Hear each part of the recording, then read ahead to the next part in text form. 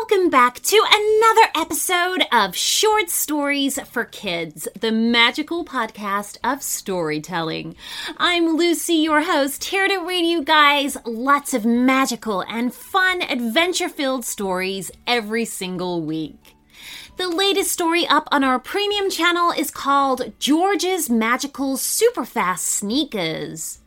George buys a brand new pair of bright yellow sneakers. What he doesn't know is that they contain magical super speed powers and can take him anywhere he wants to go. To listen to this story and more, join up to our premium channel and become a super fan of short stories for kids. Here you'll receive a Friday bonus episode every week, plus our entire back catalog of over 200 stories ad-free. Also, premium-only shoutouts just for you guys. So to hear this story, just sign up to our premium feed in a couple of clicks through our website at shortstoriesforkidspodcast.com. I thought I knew my mom better than anyone. One day we were chatting, and I heard a story I'd never heard before. That got me wondering, how many other stories don't I know? That's why I got my mom Storyworth. Storyworth is an online service that helps you and your loved ones connect through sharing stories and memories, and preserves them for years to come. Every week, Storyworth emails your mom a thought-provoking question of your choice. I've really enjoyed reading my mom's answers to these questions. I've discovered stories and memories I'd never heard about. For example, I never knew that my mom wrote poetry. After 1 year, Storyworth compiles all those questions and stories, including photos, into a beautiful keepsake book that the whole family can share for generations. Give all the mums in your life a meaningful gift you'll both cherish for years. Storyworth. Right now, for a limited time, you'll save $10 on your first purchase when you go to storyworth.com/shortstories. That's STORYWORTH.com/stories to save $10 on your first purchase. Storyworth.com/shortstories. Today's story request comes from Esme, who lives in Toronto, Canada, and she would love a story where she is a mermaid going on an adventure to visit her cousin. And on her adventure, she encounters a big white shark, a terrible monster, a fairy, and maybe some ice cream or candy too. Well, thank you so much for this story request, Esme, and we hope that you love your story. Are you guys ready? Here we go.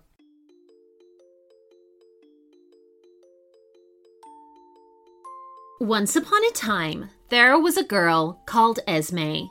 And one morning, she found some magical sparkles while she was playing in the park in Toronto, Canada, where she lived. She made a very special wish on these sparkles. She wished to become a mermaid and go and visit her cousin who lived across the river. As soon as Esme made her wish, she found herself magically in the lake. Instead of feet, she had a fishtail. She was wearing a beautiful, shiny, bright pink bathing suit. She began to swim down the river in hopes of getting to her cousin's house soon. The water was warm, and she could swim so much faster with her fishtail than she usually could with her 2 legs. Esme was swimming along happily, humming a tune, when suddenly a big white shark appeared before her. She screamed out loud in terror. "What are you doing in the river?" she exclaimed. "Sharks live in oceans, not rivers, and they certainly aren't from Canada." Esme wondered what was going to happen.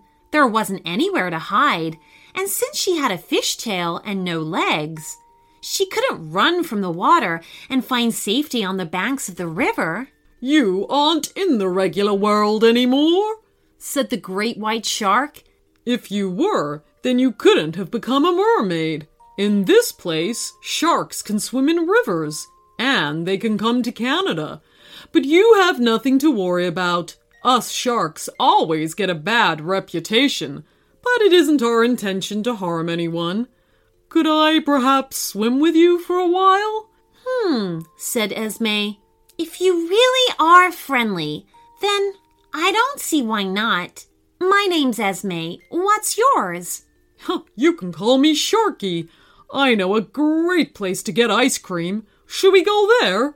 Ooh, said Esme, licking her lips. I love ice cream. Sharky led the way, and he and Esme swam down the river until they got to a spot where there was a hole in the bank. They swam through the hole, and it revealed an underwater ice cream store.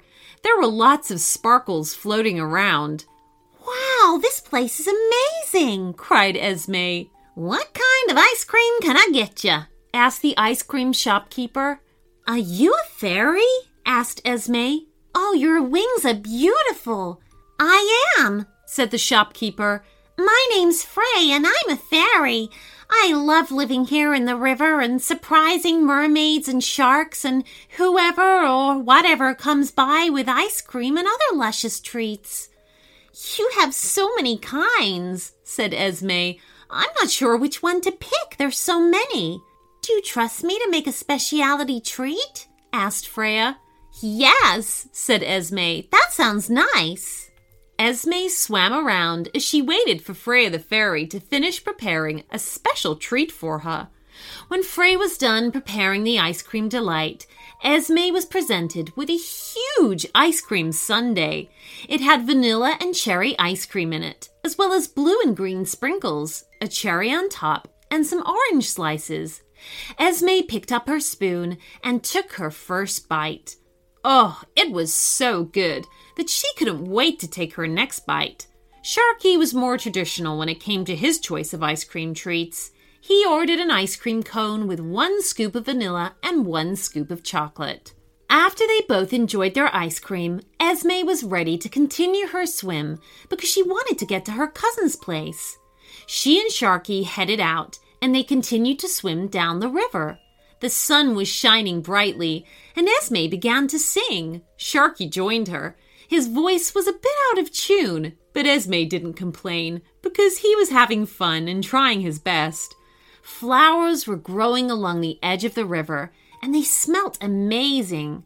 The swim was going well until suddenly there was a huge splash in the water, and both Esme and Sharky heard a very loud roar.